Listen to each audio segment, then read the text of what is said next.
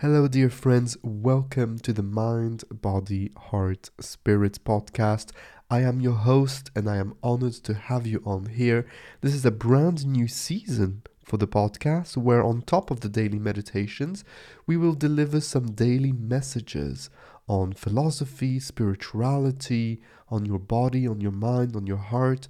We're going to be talking about love. We're going to be talking about self-confidence and all of the really important subjects that we need to keep in mind daily. If you would like to receive those daily messages directly in your inbox, you can subscribe for free on my website, www.raphaelreiter.com. I will leave the link in the description to this episode.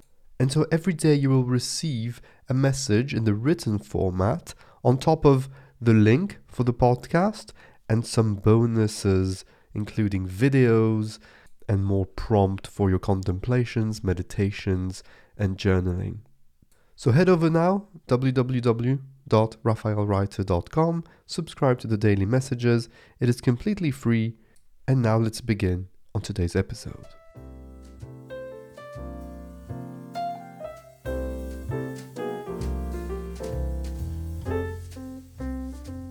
Today's daily message is titled, Diligence is the Mother of Luck, and we'll start with a quote by Marcus Aurelius, one of the founding fathers of Stoic philosophies, and of course he was the emperor of Rome.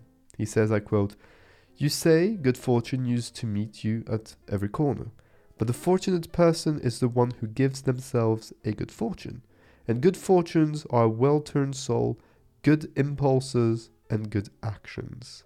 End of quote. Like Taoists, Buddhists, and Zen Buddhists, the Stoics believe that you should only focus on what is within your control.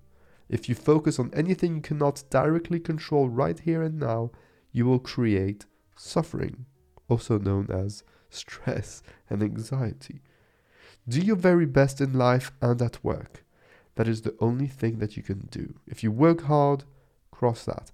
If you work smart and prepare well, mitigating risks and having a plan A, a plan B, a plan C, down to ZZZ, you are putting more chances on your side. Diligence is the mother of luck. The Stoics had an analogy that tells the story of an archer. You might have heard me tell this story before because I tell it very often. The archer will train his whole life for hours every day. He will also work hard to make the best arrows and maintain their bows. Then, when comes the day to protect their village, their community, the archer will do what he was trained to do, shooting arrows. The job of the archer is everything prior to releasing the arrow. He trains, he prepares, he takes aim and fires. What happens next is out of his control. On to the next shot. Because there could be a swoosh in the air, a bird coming between the arrow and the enemy, and so on. When the arrow is released, the job is done. Not when the arrow hits the target. Think about this at your next product launch or review, your personal retrospective. I do them every day. I highly recommend you do too. When you ask yourself, what did I learn? What went well? What do I need to improve? And so on. And ask yourself, did you do the best you could? Did you analyze risks and make plans? If you did your best, the job was successfully done, no matter the outcome.